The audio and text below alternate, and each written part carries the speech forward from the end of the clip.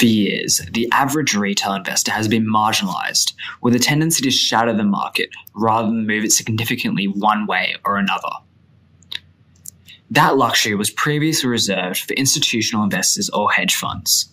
However, it looks like we're seeing a change in the investor landscape and a shift in the power dynamic following the successful coordination of a large group of retail traders in the recent GameStop saga that pushed the company's stock up nearly 2,000%.